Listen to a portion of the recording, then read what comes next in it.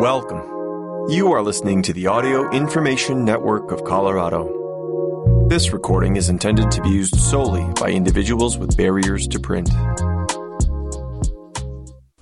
Hello. Thank you for joining us for the Friday, December 23rd, 2022 reading of the Human Health Program. My name is Emily Crocker.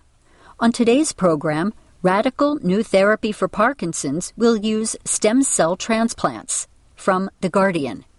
And why do women gain belly fat in midlife, from the New York Times. Plus, potatoes and beans reduced insulin resistance and weight in a study, from MD Edge and Medscape. And more, time permitting. Here's our first report. Radical new therapy for Parkinson's will use stem cell transplants. Lab-grown nerve cells will replace those destroyed by disease. Scientists hope treatment may be available in 5 years. By Robin McKee from The Guardian. Early next year, a radical new treatment for Parkinson's disease involving tissue transplants will receive its first trial with patients, including a group from the UK. Stem cells grown in the laboratory and transformed into nerve cells will be used to replace those destroyed by the disease. It is hoped that these will stop the spread of debilitating symptoms. It has taken a long time to get to this stage, but hopefully results from these trials will mean that, in a few years, we might be able to offer tissue transplants as standard treatments for Parkinson's, said Professor Roger Barker of Cambridge University. It is certainly a promising approach, he said. In the UK, about 145,000 people live with Parkinson's, and about 18,000 new cases are diagnosed every year. The disease is triggered when nerve cells that supply dopamine to the brain start to die due to a combination of genetic and environmental factors. Dopamine helps a person control movement. When supplies drop, the result is shaking, stiffness, depression, and other symptoms that can end up with patients using a wheelchair or being bedridden. The disease's progress can be slowed by the drug L-Dopa, which replaces some of the lost function of dopamine cells. Treatments become less effective over the years. Scientists have been searching for years for new approaches. One idea has been to replace dying dopamine cells with unaffected versions, which has been tried by several centers across the world. This initially involved using tissue from aborted fetuses that had been donated for medical research. Fetal tissue contains dopamine-making cells that can supply the missing chemical, although at least 6 or 7 fetuses are needed to provide sufficient material for one patient. In trials in Europe, these cells were injected into patients' brains with encouraging results. Other trials in the U.S. found such treatments far less effective, however. The use of tissue from aborted fetuses was opposed by many on religious grounds. It was also hard to source sufficient supplies for widely used treatments.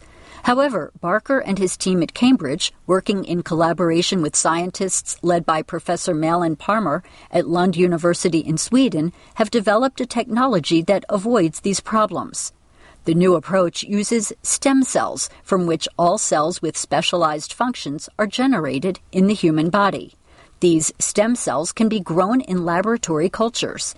Even better, scientists have learned how to transform them into dopamine cells. These will form the core of the transplants that will be carried out next month. We now know that putting dopamine cells in the brain will work and the procedure is safe, said Barker. There is no longer a problem about supply of sufficient tissue because we can manufacture these cells in large numbers in the laboratory. The cost is relatively low. A supply of dopamine cells made out of stem cells has become standardized product, and we don't have any contaminating cells which you can get with fetal tissue. That means that we are now at a point where we can use stem cell transplants as treatments for Parkinson's patients, though it will take several years before we will know that these work and can be used as standard treatments for Parkinson's disease, he said. The trials will begin in the next few months and will continue over the next year. There will be 4 participants from Sweden and 4 participants from the UK. The cells are in a freezer and ready to go in, said Barker. The transplants will be done in Sweden because they have the instruments to carry this out. This will be followed up over the year with further trials, he said. Scientists expect that their trials will take at least 2 years to complete. They will be followed by careful scrutiny of the results and of any side effects. Provided that these proceed satisfactorily, tissue transplants could be ready for wider use in about 5 years. Younger patients will benefit most from this therapy, said Barker.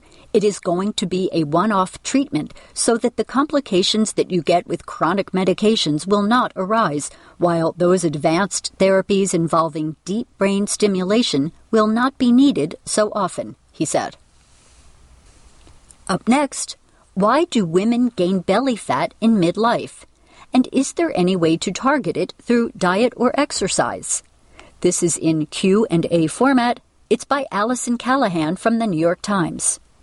Question. I'm a woman in my late 40s, and for the first time I've developed belly fat. Is there any way to target it through diet or exercise? Answer. If you're a middle-aged woman and you're noticing that your midsection is expanding, the first thing to know is that you're not alone. This is a physiological change that, unfortunately, really happens to virtually all women as we age, said Victoria Vieira Potter, an associate professor of nutrition and exercise physiology at the University of Missouri. It's not something you did, she added, or an indication that you're letting yourself go, so to speak. In the years leading up to menopause, Dr. Vieira Potter said, levels of hormones like estrogen shift. And research suggests that these shifts likely lead to changes in body shape, she said, along with hot flashes, mood changes, irregular periods, trouble sleeping, and more. This perimenopausal transition, which typically begins between 45 and 55 and lasts for about 7 years, officially ends 1 year after the last period. At that point, women are said to be in menopause. Before the menopausal transition, women tend to store more of their body fat in the thighs and hips, resulting in a pear-shaped body, Dr. Vieira Potter explained, while men tend to store more fat in the abdominal area, making them more apple-shaped, she said. But around menopause, there's a striking change in where women store fat on their bodies, said Dr. Gail Greendale, a professor of medicine at the David Geffen School of Medicine at the University of California, Los Angeles. In one 2021 study, for instance, Dr. Greendale and her colleagues tracked how the bodies of 380 middle-aged women in Boston and Los Angeles changed over 12 years, including the time before, during, and after their transitions to menopause. While the results varied according to race and ethnicity, the overall outcome was that around menopause, the women started storing fat more like men, less around the thighs and hips, and more around their midsections. For example, among the white and black women in the study, there was no net change in their hip and thigh fat over the 12 years, but their midsection fat increased on average by 24% and 17%, respectively. They gained midsection fat most quickly during the few years before and 1 year after their final period. In other words, Dr. Vieira Potter said, women start to adopt that apple shape instead of the pear shape. It's also common for men to gain more fat in their midsections as they age, but it is a slower and steadier change. There's no analogous thing in men where an organ just goes, later, and shuts down, Dr. Greendale said, referring to women's ovaries during menopause. According to Dr. Greendale, researchers don't know exactly why these shifts in fat storage occur, but while normal, they are something to keep an eye on, she added. Increases in belly fat, and in particular the type of visceral fat that sits deep inside the abdomen and surrounds the organs, have been linked to certain increased health risks like heart disease, diabetes, and cancer. This fat, which can expand not only with menopause, but with stress, lack of exercise, poor diet, and more, is the troublemaker fat, Dr. Greendale said. On the other hand, fat stored in the thighs and hips, creating the so-called pear shape, seems to protect against diabetes and heart disease. Despite the ubiquitous internet ads claiming to hold the secret to shrinking belly fat, experts really don't know how to address the waistline expansion associated with menopause, Dr. Greendale said. Researchers are only just beginning to understand how and why the body changes in this life stage, and she's careful not to promote a solution without evidence that it works. What worries me is that women who are trying to do right by themselves and keep up their exercise habits and eat a good diet may feel defeated if their belly fat doesn't budge, she said. They may be doing everything they can, and their central fat may just have a mind of its own, she said. Excessive dieting and exercising too much can also be harmful, she pointed out. That said, getting at least 2.5 to 5 hours of moderate physical activity per week has been shown to help prevent heart disease and diabetes, both conditions associated with increased abdominal fat. Following a healthy diet, including one that incorporates plenty of fruits, vegetables, and whole grains, and that prioritizes fish, legumes, nuts, low-fat dairy, and lean meats as sources of protein, can help protect against these conditions too. Physical activity also helps to maintain healthy muscle and bone mass and improves insulin functioning, Dr. Vieira Potter said.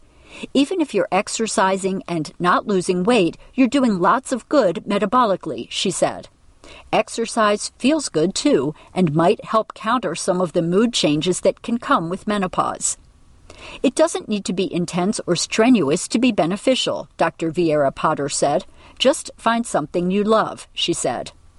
And if you're still feeling discouraged by your changing body, despite a good diet and exercise program, Dr. Greendale recommended a dose of self-compassion.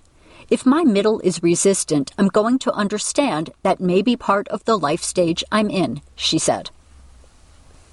Up next, both potatoes and beans reduced insulin resistance and weight in a controlled study by Heidi Spleet from Medscape. Low-energy density diets that are based either on potatoes or beans similarly reduced insulin resistance in adults with poor blood glucose control, according to a controlled feeding study in 36 individuals. Potatoes have gotten a bad rap for their high glycemic index, but they have little fat and a low energy density, wrote the study investigators.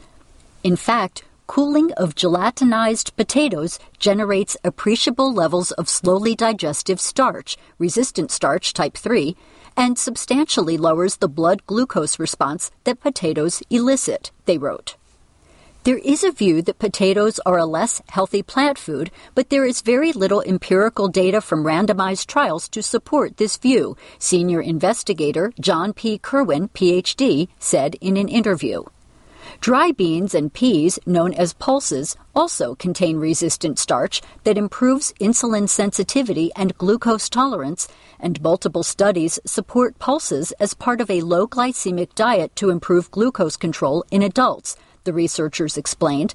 But because the density of food often guides how much people eat, they hypothesized that potatoes could substitute for beans and provide similar glucose control benefits.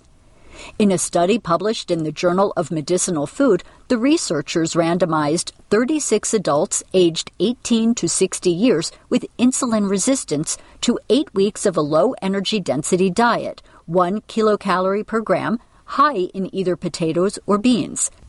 The controlled diet consisted of 50 to 55% carbohydrates, 30 to 35% fats, and 15 to 20% protein. Each meal in the potato group included a side of potatoes, and each meal in the bean group included a side of beans. The primary outcome was the mean change in blood glucose concentration. The researchers also assessed weight loss. Overall compliance with both diets was roughly 88%. Body weight reductions were similar in both groups. BMI at baseline was higher, and the reduction in response to the treatment was significantly greater in the potato diet compared with the bean diet, the researchers noted. The effect on blood glucose response was not significantly different between the two groups or from baseline, they said. The findings were limited by several factors, including the small size, relatively short study period, and controlled nature of the study diet, the researchers noted. The addition of a typical Western diet would have enhanced our understanding of the effect of low-energy, dense diets on metabolic outcomes, they noted in their discussion. However, both diets led to a reduction in body weight, and the low energy density of both potato and bean diets promoted weight loss without affecting appetite or requiring calorie restriction, the researchers explained. Therefore, this weight loss, if sustained over time, could have a substantial impact on body weight, they said. The take-home message for clinicians is that, though small, the study was very well controlled, Kerwin emphasized. Clinicians ought to consider the health benefits of the potato when it is cooked and served appropriately, he said. Looking ahead, larger randomized controlled trials with additional control arms, longer time of at least 12 weeks, and different patient populations are needed, Kerwin noted. Up next, good habits that might age you prematurely. When does something healthy become unhealthy? When you do it too much, to the exclusion of other good choices. Here are 5 good-for-you habits that could ultimately hurt you, by Leslie Goldman from AARP Magazine. Like most of us, you've probably been hit over the head for the past few years with the power of habits, the idea that locking in some simple, healthy, everyday behaviors will set you on a course for greater well-being. And there's a lot of truth to that conventional wisdom, but even healthy habits can benefit from a shake-up. When you take the same handful of ostensibly positive actions day in and day out, it often means you're missing out on a variety of options and activities that could offer a wider array of benefits. We asked experts in medicine, nutrition, exercise, and more about the healthy habits they wish people would take breaks from, especially those who want to stay in tip-top shape as they graduate from their 50s, 60s, and 70s. The number 1 habit: you stay out of the sun. Why it's not as good as you think. Your circadian rhythms are like a clock that keeps nearly every organ and system on a 24-hour cycle. Its strongest signal? Sunlight, which tells you to start the day, cues your body to feel awake and energized, and regulates appetite, mood, and more. As the sun sets, your circadian clock releases sleep-promoting hormones. Among sleep's benefits, it cleans your brain of toxic byproducts that build up during the day, says Sarah Mednick, a professor of cognitive science at the University of California, Irvine. But people in their 50s and early 60s spend less than an hour a day on average in sunlight. Do this. At minimum, go outside every morning for 15 to 30 minutes, then again in the late afternoon or evening. Can't get out? Try 15 to 30 minutes in front of a light box at a consistent time early in the morning. Habit number 2. You eat so-called nutrition bars. Why it's not as good as you think. Nutrition or energy bars may sound healthy, but many of them are covert sugar bombs that pose as health foods, says Rajani Kata, MD, author of Glow, the dermatologist's guide to a whole foods younger skin diet. Prepackaged fruit juices and smoothies and healthy breakfast cereals are also high on the list. Many foods that carry a healthy halo can deliver more sugar than a person should eat in an entire day. Excess sugar levels have also been linked to high blood pressure and heart disease, and yes, even the best nutrition bars are still processed foods. Do this. Look at the label and add up the grams of protein and fiber. If the total is higher than grams of total sugar, your bar is probably healthy, say the authors of AARP's The Whole Body Reset. Habit number 3. You drink when you're thirsty. Why it's not as good as you think. By the time you feel thirsty, you are probably already dehydrated. Plus, our internal mechanisms for triggering thirst become less sensitive as we age.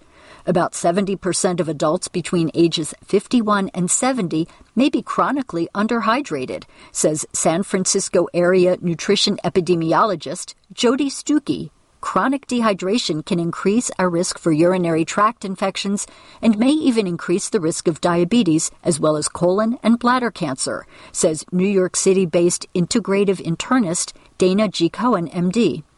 Another issue, if we lose muscle as we age, we lose some ability to store water. Do this. Drink enough water so that you need to urinate every 2 to 3 hours during the day. Or eat water. Plants are loaded with it, and their fiber helps keep water inside the body for longer periods.